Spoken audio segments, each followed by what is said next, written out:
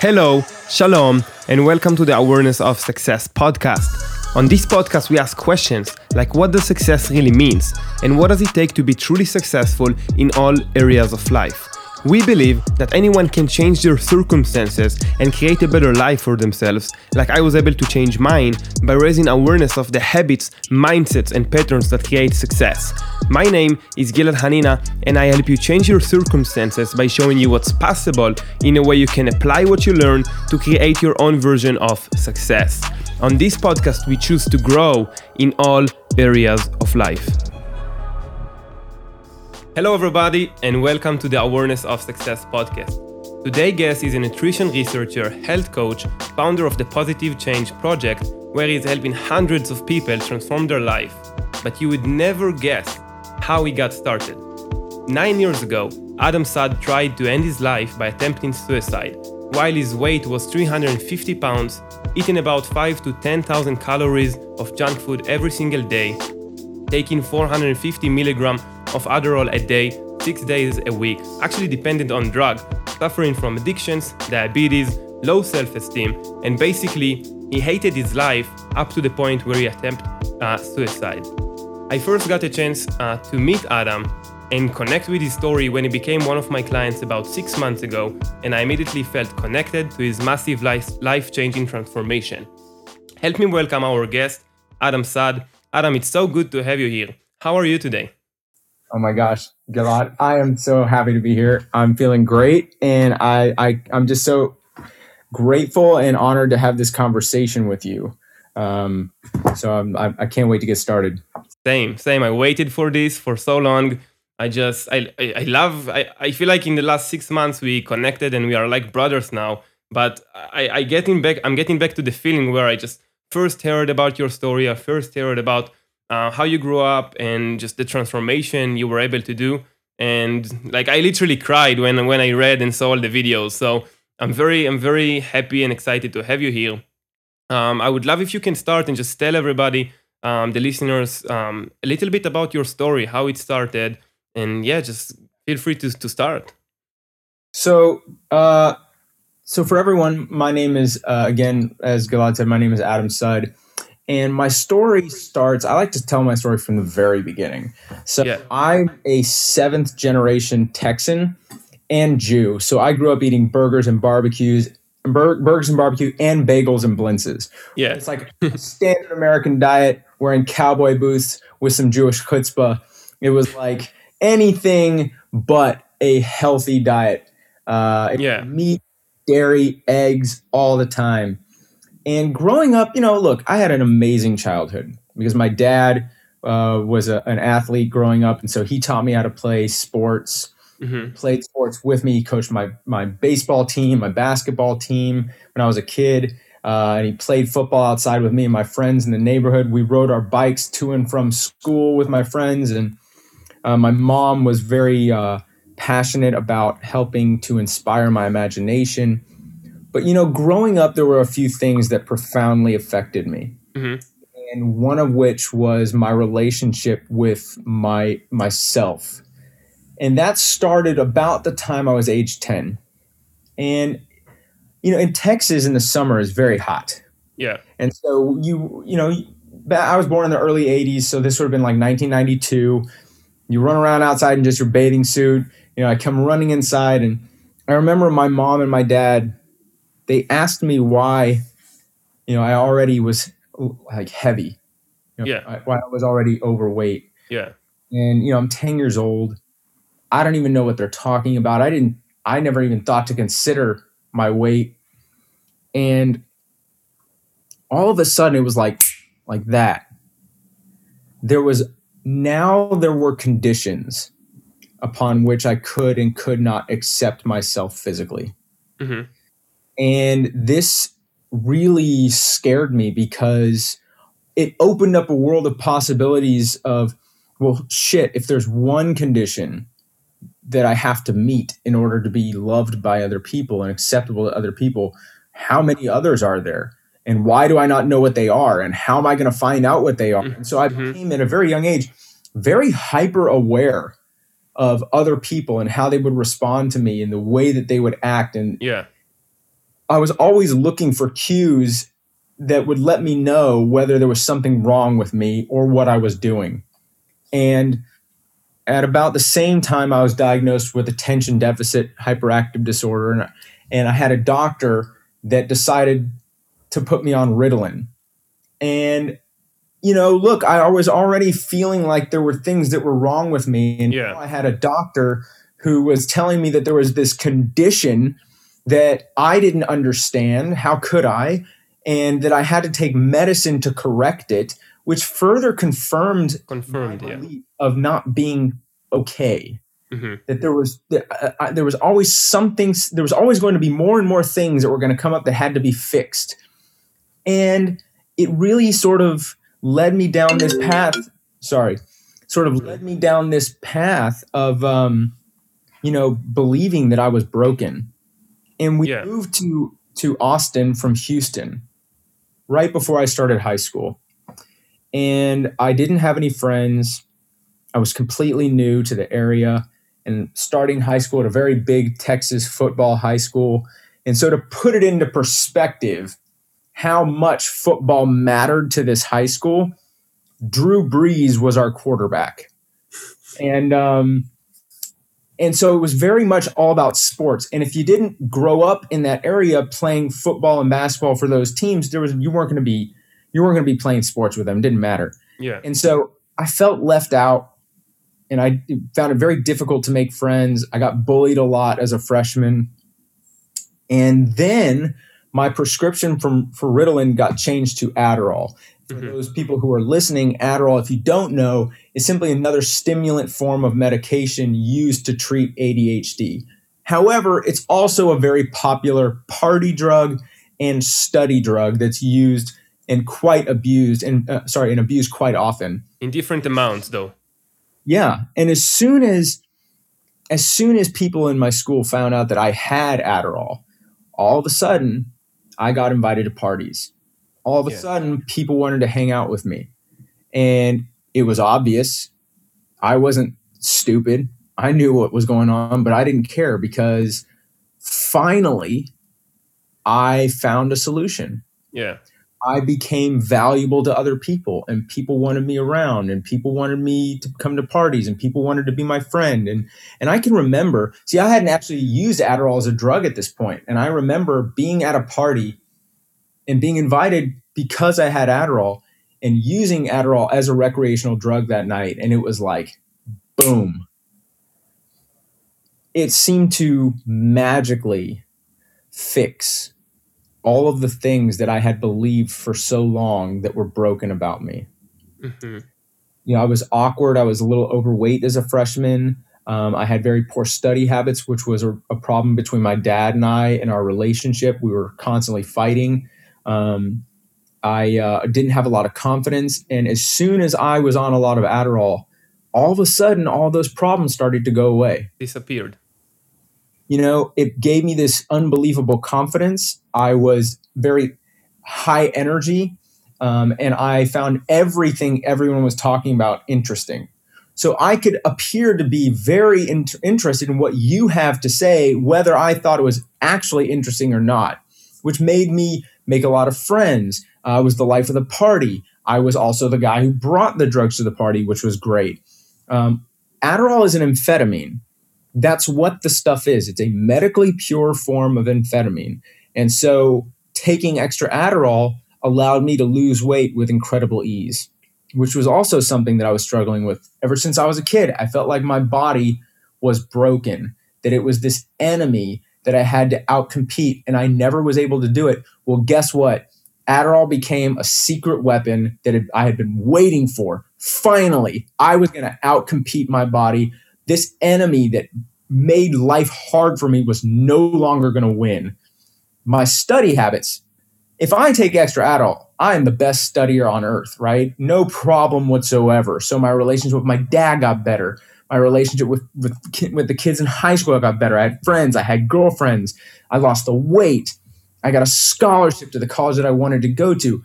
It seemed to just make me the person I believed I always needed to be with unbelievable ease and repeatability. So why in the world would I ever want to stop taking what was so easily making my life everything I ever wanted it to be? Mm-hmm. And when you're in those moments in the beginning of substance abuse, when it doesn't feel like abuse, it really feels like solution. It's nearly impossible to actually step outside of yourself and say, this is probably how every drug abuse story starts. I've heard this before, but what you do is you say, but that's not me, because this feels so successful and I know I have it under control. It will never be different. But unfortunately, it does always become different. So how it becomes different? Well, one of the things that happens is your tolerance changes. So over the course of time, more became not enough. And not enough became a constant problem in my life, right? How much do I have left? How will I get more? How much will it cost? Where will I get the money to pay for it? Every single day, it was just a constant reoccurrence of this math problem of how much, where do I get it? How much will it cost? Where am I going to get the money to pay for it? All the time. And it just consumed me, right? And this really started to happen and become it. The thing is that your tolerance, you start to gain a tolerance to it really quickly at a very certain point in time. And that point in time is different for everyone, but once it starts, it grows rapidly. Yeah. So once you start needing double, then you need triple, then you need quadruple. It just keeps going up and up and up and up and up. And it became impossible for me to approach life without it. And by the time I was a sophomore in college, I was just struggling every single day just to get enough drugs. And I didn't want to be a part of the world or my life without it. And so you couldn't. I dropped out of college. I moved back home to Austin. And that's when I started to engage in criminal drug behavior. I started buying and selling drugs on the street. I started stealing from people. I started to scam people. I would treat my family like absolute garbage. I mean, the only time I would ever want to be around my parents was to either get money or things from them to buy drugs, or to just get mad and angry and blame them for everything that was going wrong in my life. Yeah.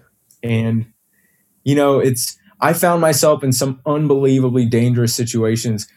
There were times when I got, I would be at a bar or a club trying to buy drugs, go out in the back of the alley to go buy the drugs, and then just get beaten and get robbed. Really? And that would happen, a couple times. But, you just, when you're in it and drugs are everything, you don't even see what's happening. Yeah. You only see the drugs. How can you get them? And that's all your life. That's all your thoughts, all going around. Like, when can I get more drugs? When do I need them? How do I get them?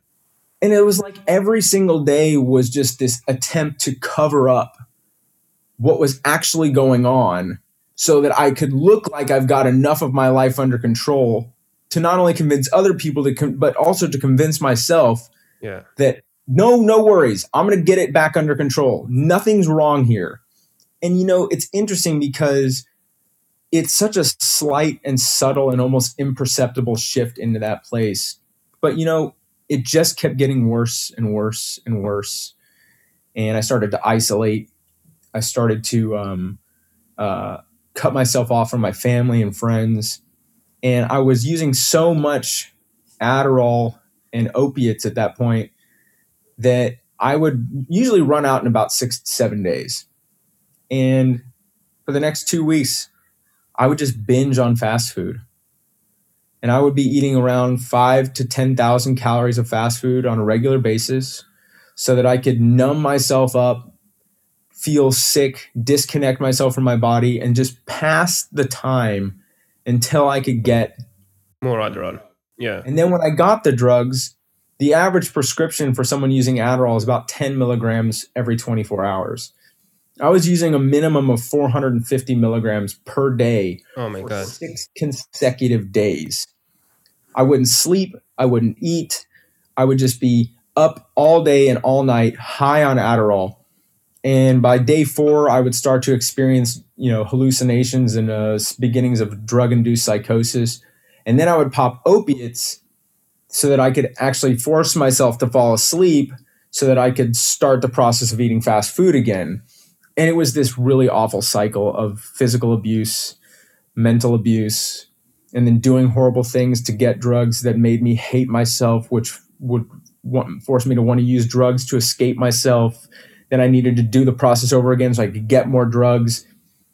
And it was an all-consuming experience that just removed me from living. Everything was about how do I get more just so that I could use, so that I could feel normal enough, even though nothing was normal about it. Yeah. And by the time I was 30, I had reached a weight of 350 pounds. I was already experiencing erectile dysfunction for reasons I didn't understand. I was feeling sick all the time. I was getting migraines all the time. And, I had been battling suicidal thoughts at this point for probably 6 months, maybe longer. But there wasn't ever really a point where I had decided to make a plan of any kind to end my life. But on August 21st of 2012, when you're at a point where every single day, the things that are painful about your life are the worst they've ever been, and you're at a point where you're absolutely certain that tomorrow will be worse. Eventually, tomorrow is something you just cannot be a part of. And I had been trying for about a year at this point to just hate myself and my life enough that I would hopefully want to do something about it. I would self-harm. I would beat myself. I was living like a hoarder. I would do anything and everything in the attempt that I could make myself so damn miserable that that it was a belief that if I could do that enough, eventually I'd say enough is enough. I want to change. The problem with that mindset is that it just disconnects you from the belief that you're ever going to be a part of the world again, that you're worthy of it. And on August 21st of 2012, I said, you know what? I can't do this anymore. Living hurt in every possible way, physically, spiritually, emotionally. And I tried to end my life by suicide. I grabbed a handful of pills. I threw them down my throat. And, I was doing extensive drug use for 10 years. And so, being at the close to an overdose experience wasn't something that was new to me, but this just felt distinctly different. And I can remember trying to stand up. My entire right side of my body just cramped. It felt like I got stabbed with a hot knife in the side. And I buckled over, and I see all this, you know how if you stand up real quick, sometimes, it gets... You see some black in your eyes. Black in your eyes, right? It did that, and then all of a sudden it was like the world just closed its doors on me. And it was like the universe was requesting that I no longer be a part of it. Mm-hmm. And I passed out on the floor. And thankfully I woke up a few hours later in a puddle of my own vomit in a pile of fast food garbage, surrounded by empty pill bottles in a filthy, dark apartment with nobody around me, not because they hadn't tried for years to be there for me, but because I had done everything I could to make sure that they couldn't be there for me. Yeah. It was the most terrifying and profound experience I've ever had. And I felt this unbelievable sense of relief. And what was so interesting about feeling relief in that moment was that it caused me to pause and consider that the relief I was feeling was a result of there being something about myself and my life that I loved enough that even though I knew today was going to be just as painful, if not more painful than the day before, I still wanted to be a part of this world for one more day. There was still something about myself and my life that I wanted to be a part of for one more day. And what that told me was that suicide is never an attempt to end someone's life. It is an attempt to end their pain. And I think about it now, and I was that person. I was the stereotype where people would say to me, hey, don't you see what's happening to you as a result of what you're doing with the food and the drugs? Don't you know like what the harm it's causing? And I would say to them and say, hey, you know what? Fuck you. If this costs me 5 years, fine. I'm okay with it. I'm fine with that. And I mean, shit. I threw that number out there like it was nothing. 5 years?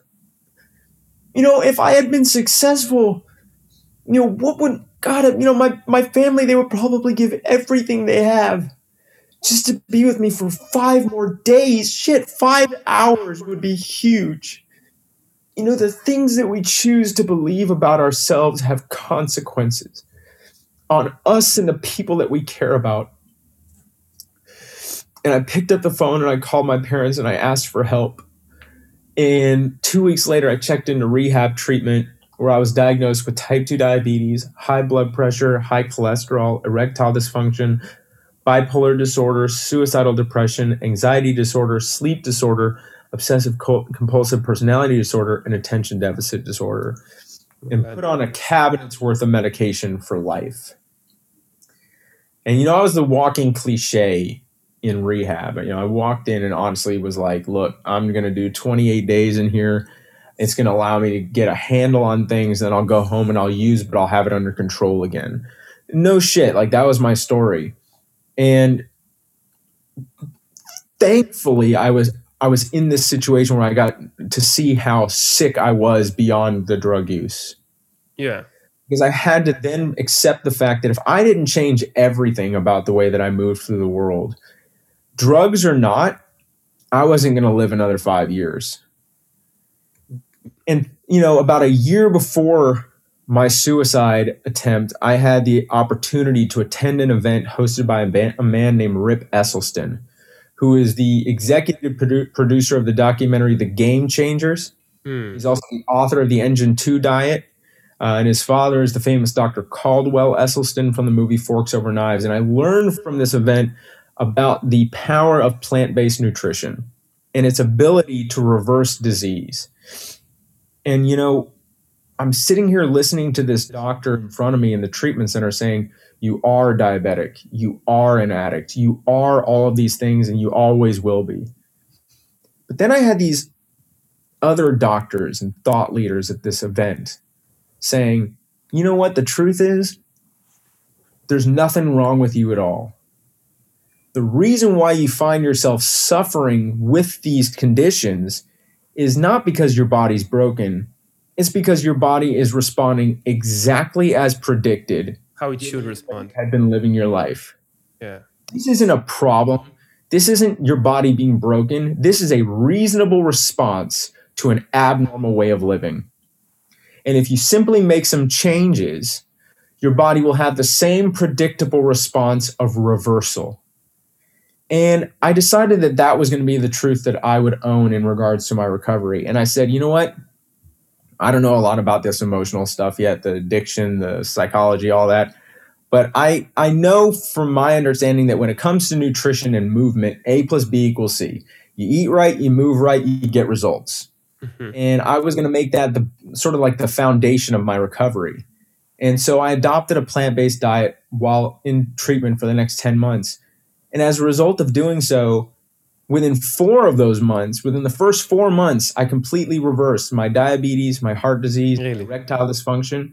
Within 10 months, I lost over 100 pounds. And within 1 year, I was off of every single medication I was put on in rehab, all the antidepressants, the mood stabilizers, the sleeping medications, the anxiety medications, the ADHD medications, and have had every single one of those diagnoses completely removed from my medical charts. Even though these doctors told you it will always be this way. That I would always be on it.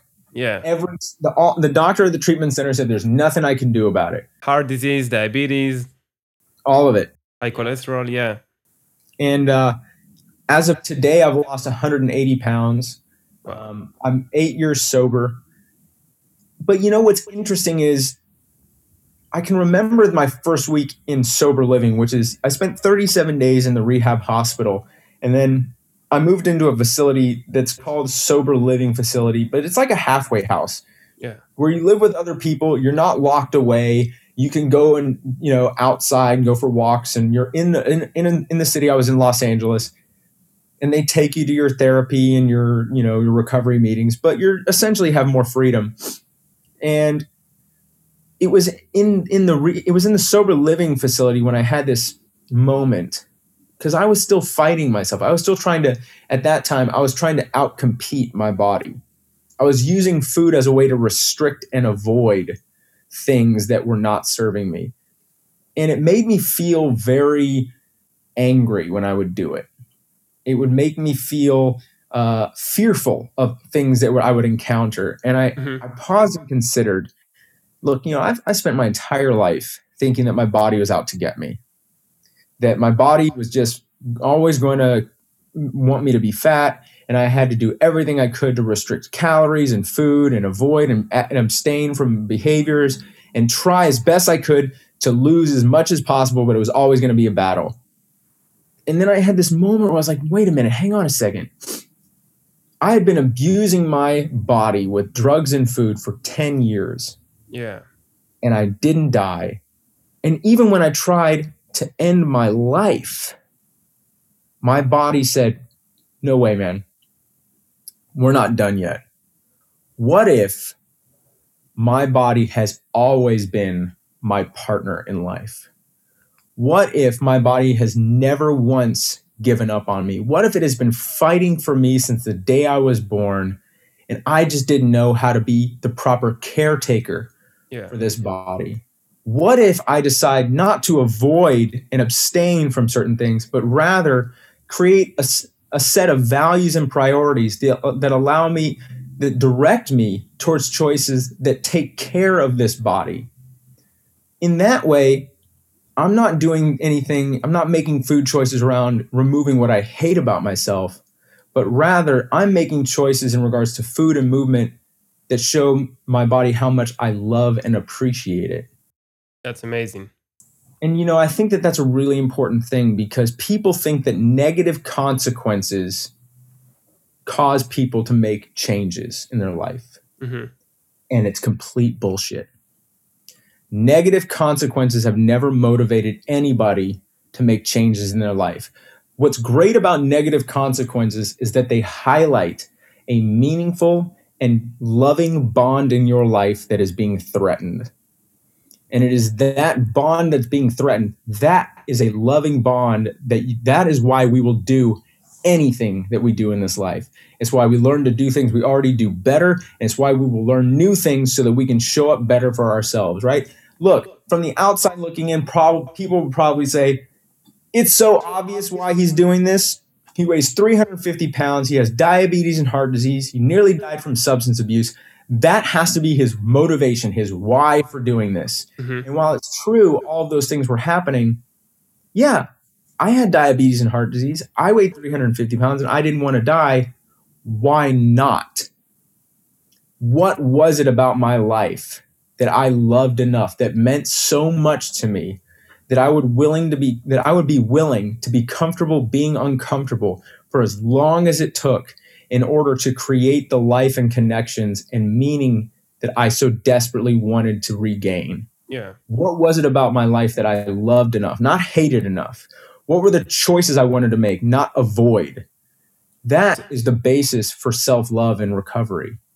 So this is how you truly found your power to recover. So what was it? Like, I actually want to ask, like, going back into recovery, you just attempted suicide. You are in the lowest point of your life. Like, how did you actually find the power to do all that? I know we have probably a ton of people listening who are maybe in the same situation, or even just feeling they have low self-esteem, and they are in the lowest point of their life. So how did you find the power, and like what people can take from it to find their own power to make change?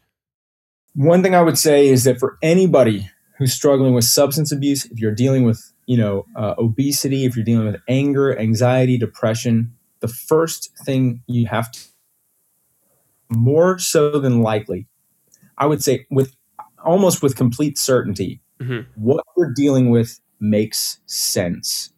It's not crazy. It's not pathology. It's a reasonable response to what is going on in your life, right?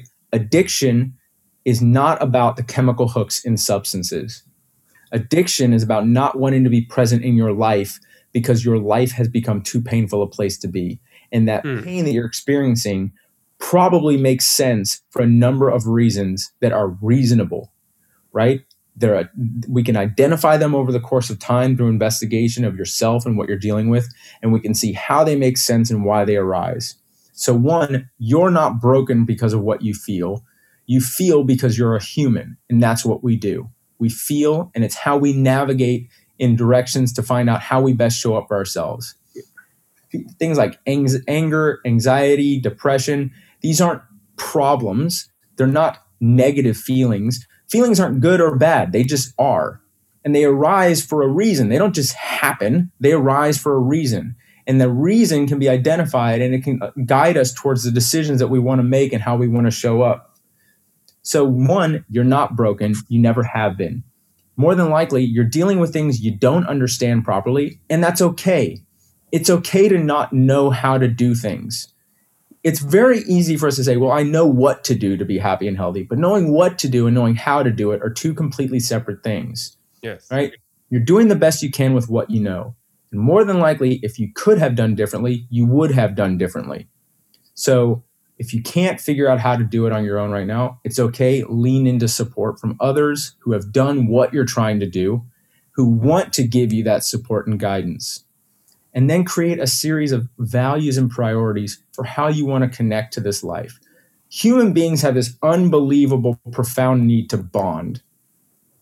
We want a meaningful and loving bond with ourselves, both physically and emotionally, that we want to show up and be present for every single day. We want to have a meaningful and loving bond with people in our lives that we want to share our value with and whom we want them to share their value with us. And we want to show up for that every single day. We want to have a meaningful and loving bond with a purpose beyond ourselves within a community of shared respect that we want to show up and be present for every single day. And we want to have a meaningful and loving bond with a future that makes sense to us and is achievable that we want to show up and be present for every single day. And when those bonds are severed, any one of them or any number of them, maybe all of them, maybe not all of them, if they're severed by any means, for whatever reason, trauma, no matter how small or large, you start to see these symptoms arising, these signals. You start to feel angry. You start to feel anxious. You start to feel depressed. And then we want to say, oh, it's pathology. It's brain chemistry. That's causation. Mm-hmm. No, more than likely, the brain chemistry that shifts afterwards is not causation. It's a result of living in that state of disconnection for far too long. One of my favorite quotes is, just as humans have evolved to need a tribe, just as bees have evolved to need a hive, humans have evolved to need a tribe. We need to feel a part of the goings-on of the community around us. And when we are disconnected from that ability to show up and be present and share value with the community around us, we start to see our bodies and our emotions behaving in ways that are confusing. And so understanding that, no, one, you're not broken, and no, two, that there's an attempt that you have to make to reconnect to those meaningful bonds in life that give you the experience of being alive, and create values and priorities for yourself that drive you towards those connections. And use those values and priorities as a compass to guide you towards decisions that either take you towards those connections or away from it. And it's going to take time. It's going to take work, but it's always going to be worth it. There's got to be a willingness to be comfortable being uncomfortable, and an understanding that discipline is a daily decision between what you want now and what you want most. Have that, whatever it is, that most clearly defined so you can hold it front and center every single day. You don't have to be perfect. I like to tell people that the person who gets an A- on every test is a straight A student, right? You don't have to get it perfect, but you do have to try to do really well every day. See that it makes tons of sense. I'm getting super emotional about this, and I want you to go back into this feeling where you said you actually attempted suicide, and this was the moment that raised your awareness that you want to make change? That and you started finding the reasons for you to love yourself and to have the power to change, right? But I I'm coming with a perspective, like you said, that the negative act, the event, the pain is not what causes us to make change. So a lot of people are suffering from anxiety, suffering from problems with their mental health, maybe their physical body, their emotions. So how can people who are aware that they are suffering, but like they were in the same situation, they know that they don't like their life, but they were someday I would change, someday I would something would happen and I would change the way I live. So how can they create change and start by making a decision without going to this end of the road to understand, okay, this is the time I need to change?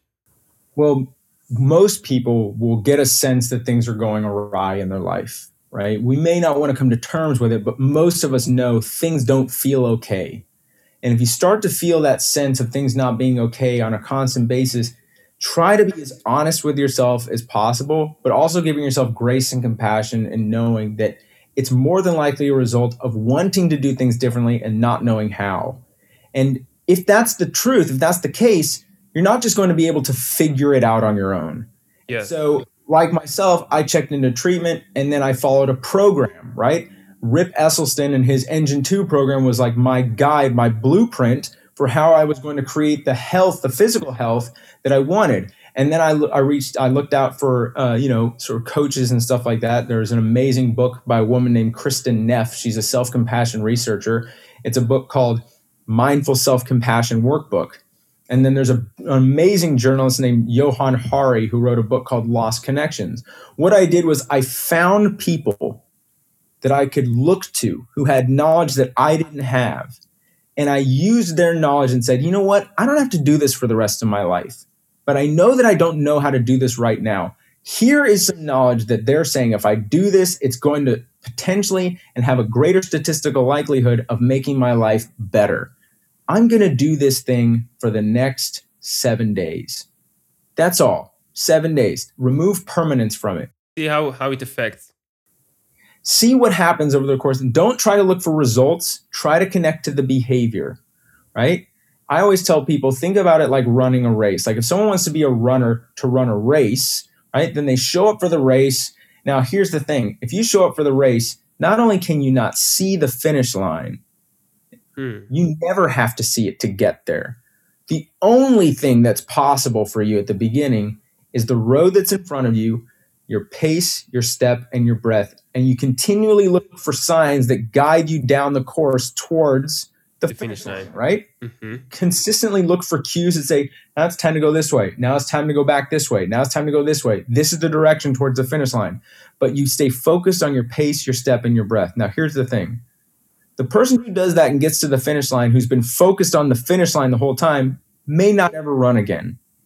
The person who's focused on their pace, their step, and their breath and falls in love with the act of running reaches the finish line and also probably continues to run for the rest of their life.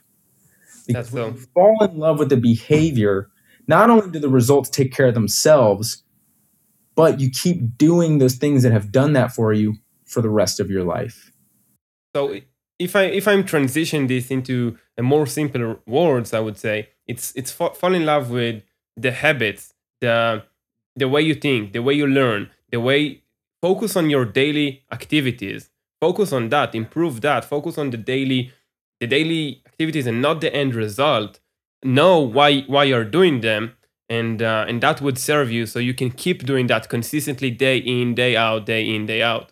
And know that like how you do it now does not mean that's how you have to do it in 2 weeks. Things are always going to change. I like to give people I think human beings are story creatures. We learn really well through storytelling. So I think about the Apollo mission to the moon, all right? Okay. 1969, humanity completed one of the greatest feats we'll ever do. We took human beings from Earth and we put them on the moon, okay? This is one of the greatest feats in human history. Now, one might think, in a feat such as that, to that grand of a scale, we must have known exactly what to do in order to get from the Earth to the moon and land on the moon and put people on it, right? There's no way we could have left it up to chance. We must have known the entire journey's path from start to finish. I'm going to ask you right now, Gilad, do you know what percentage of the flight course the shuttle was actually on course to the moon? I don't, and I can assume. Actually, I don't know. The answer is 2%. Really? So they didn't know. 2% of the time they were actually on course to the moon. 98% of the time they were making course corrections. So they were focusing on these daily activities. They were focusing on the road.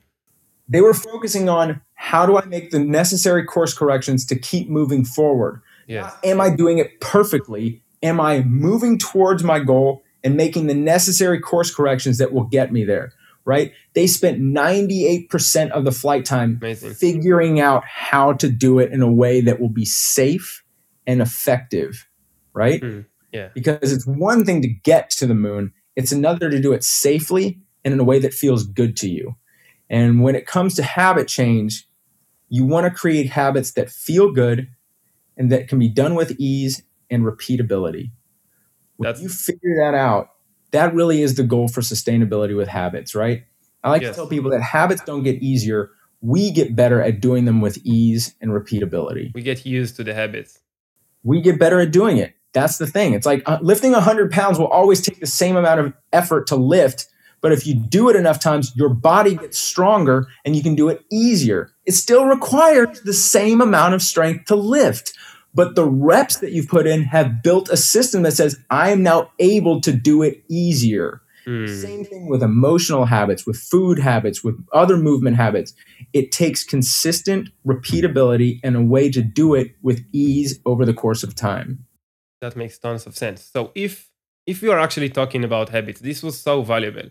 So here in the Awareness of Success podcast, we actually focus on the habits, mindset, and patterns that create success. Now, you were able to do an amazing transformation with your life, and you've accomplished such a great success. What is your, I would say, set of routine, habits, mindset that you practice daily? And you can go into nutrition, to when the moment you wake up, to the moment you go to sleep. And I actually want to divide it into two segments. I want you to cover what you did in recovery, what you did from the moment from your lowest point in your life to create the change, and what are you actually doing right now to maintain and keep going with your life. So when I first checked into recovery, I didn't really know what to do. So I found a blueprint, right? I found this book called The Engine 2 Diet. And I said, all right, I'm just going to do this thing and I'm going to do it incredibly simply. I'm not going to try to make recipes. I'm going to find foods that are in the recipes that I like to eat, right? That was oatmeal, it was black beans, it was fruit, it was, steamed vegetables, and I found some sauces. And I just said, all right, these are the foods that I like. So I'm going to eat these foods every single day. I'm going to make it so simple to put these foods on my plate that it's nearly impossible for me to come up with an excuse not to do it. Make it so simple that it's nearly impossible to fail. And I literally did that. I ate the same meals for breakfast, lunch, and dinner for 10 months.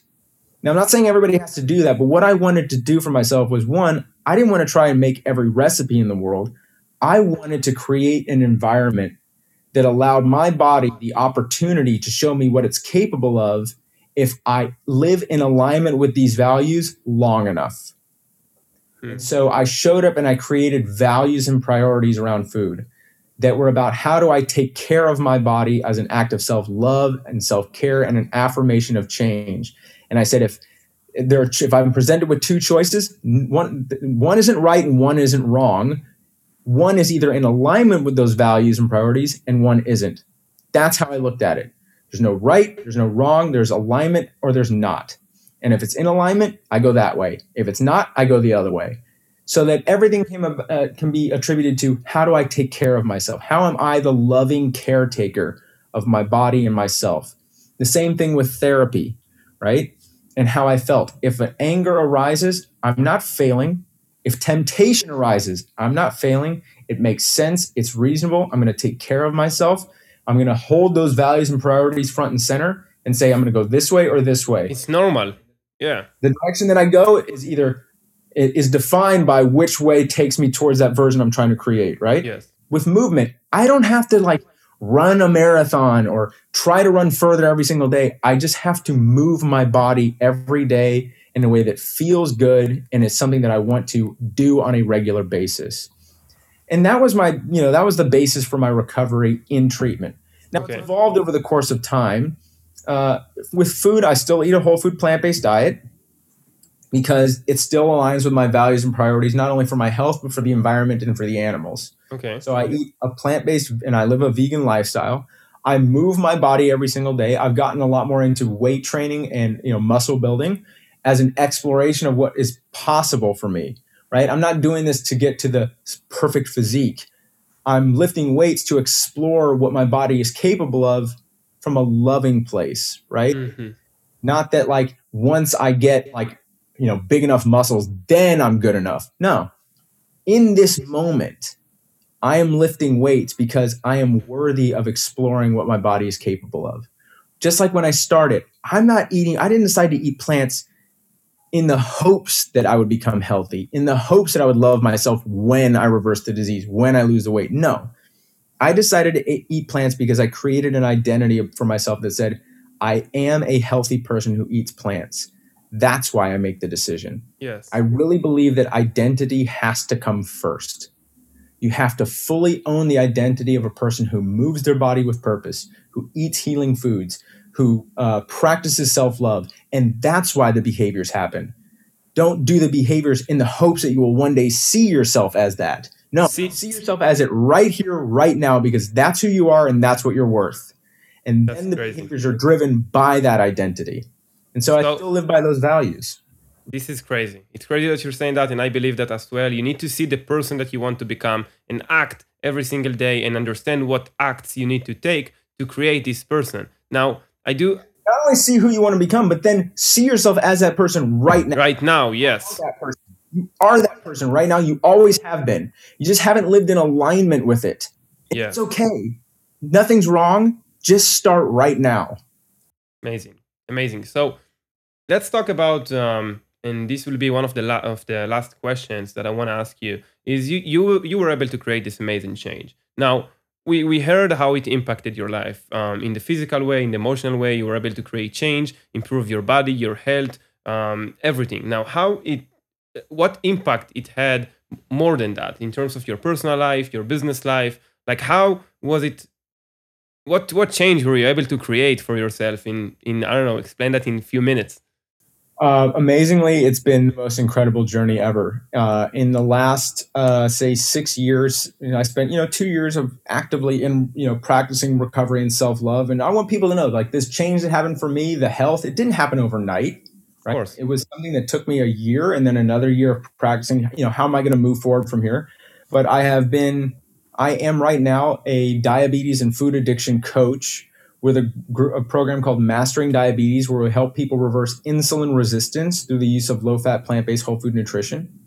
Amazing. I am also the executive director and founder of a nonprofit called Plant-Based for Positive Change that is running the very first controlled trial investigating the effects of diet on early addiction recovery outcomes. There's never been a study doing this ever before. So we are the very first. We will have the study completed and published in medical journals by this summer. It's literally going to change everything. We're very excited about it. I'm also the founder of the Positive Change Project, which is a small group coaching program, meaning that between 10 and 15 people per group for 6 weeks, where you join me on weekly video calls, plus access to a private Facebook page, and then course material coming this summer. There'll be an even bigger program launching this summer, where you come with me and I help you figure out your values and priorities. The great thing is I'm your guide in this program. And what we're going to do is we're going to create habits and behaviors that align with the values and priorities you want to show up for, and connect those habits to meaningful bonds in your life that create sustainability, right? We are going to create systems and practices that allow you to create meaningful connections to the habits that create the life you want to live. I've been running this program now since January. We've had 4 groups so far. It has been unbelievable what has been happening to people in this. I mean, people come in and in 6 weeks are like, they'll say, before I was literally just shutting myself away. I was having, I didn't care what I ate. I couldn't sleep. And now I'm starting to feel like this confident human who wants to be out in the world and is eating healing foods that feel good to me. And I'm moving my body and I'm sleeping and it's amazing. And so I can't explain. Like it feels so crazy to think that literally 8 years ago, I was on the floor. It's amazing. I was on the floor who just survived a suicide attempt, and now I'm living the biggest, most amazing life I could have never imagined then. It's so amazing. What's also so amazing for me is like you weren't only improving your life, experiencing all this allowed you to impact so many other people's life. Like right now, what you're doing, it's a mission, and the values that you teach and the people you help to, it's a mission, and I love it. I saw the results of the people working with you, helping them change their life. So I'm so passionate, and actually I'm grateful for you doing this and helping so many people with the impact that you were doing. So absolutely crazy. The other thing is I get to work with you. Yeah. I get to work with you, which is just an amazing thing. So, I mean, it's just been incredible. That's amazing, Adam. I'm so grateful and appreciate you for sharing all these. I'm sure everybody was going to listen is going to be grateful for you sharing all this valuable information and story. And if people want to connect with you, they want to reach out, where's the best place to reach you out? You can find me on Instagram at Plant-Based Addict. I also have a Facebook page by the same title, Plant-Based Addict. You can go to my nonprofit website, plantbasedforpositivechange.org. And those are my main places you can connect with me on social media or via my website. And before we close, because it's very common and it's unfortunate, but as a person in long-term recovery, I've unfortunately lost 10 friends, very dear friends, to suicide and overdose. Really? And what I want to say 2 things. What I want to say to people out there is if you know someone who's struggling, and more than likely every single person on here knows someone who's struggling, they don't have to be struggling severely. Maybe they are, maybe they aren't. I want you to pick up the phone and I want you to call that person. I want you to call that person, and when they answer the phone, I want you to say, I love you. I love you whether you're using or you're not. I love you whether you're struggling or you're not. I love you whatever state you're in. And if you need me, if you ever need me, I will come and sit with you, because I don't want you to be alone or feel alone. If you do that, people will feel seen and heard for who they are, not what they struggle with. They may ask you to stay with them. And if you can sit with them long enough, they may ask you for help. Amazing. It may seem small, it may seem like, subtle, but the simple act of being with somebody, just being there with someone, can literally soften their entire world. It's exactly the opposite of how everybody is looking, because everybody, all the environment is judging, is just looking on like, hey, you are like this, hey, you're that, hey, do this, improve this. So when you're in this state, you just push everybody away. So just having somebody to just listen, just want to be there with you, not judging, not just being with you. People who are struggling don't want answers as much as they want to be reminded that they've not been forgotten. Yes. That's what it is. And the last thing I want to say is one of my very closest friends, who unfortunately I lost, not to suicide or overdose, unfortunately to complications from surgery about 1.5 years ago. He said one of the best things I've ever heard. We've all heard the saying that if you want to be happy, you got to live like it's the last day of your life, right? We've all heard that. Yeah, Steve Jobs. Yeah. David Clark said that statement is wrong.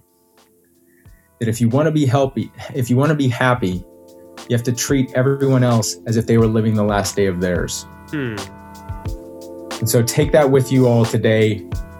Live that quote from David Clark today and honor it, and I appreciate it. Amazing. Thank you so much, Adam. I'm so excited right now. Thank you so much for being here. Appreciate it. Love you so much. And I will talk to you soon. All right, man. Take care. I'll see you. All right. And we are done. That's it for today's episode. Thank you so much for listening. I appreciate it so much. And I'm actually curious, what is the number one thing that you have learned from this podcast episode, and how are you gonna implement it into your life? Send me a message on Instagram, a direct message, Gilad Hanina on Instagram, and I would love to hear from you. Now, if you're getting tremendous value from this podcast, I would really appreciate it, and it would mean a lot to help us grow if you could subscribe, leave a rating and review to our podcast. That's it for today's episode, and I will see you on the next. Thank you so much. Bye-bye.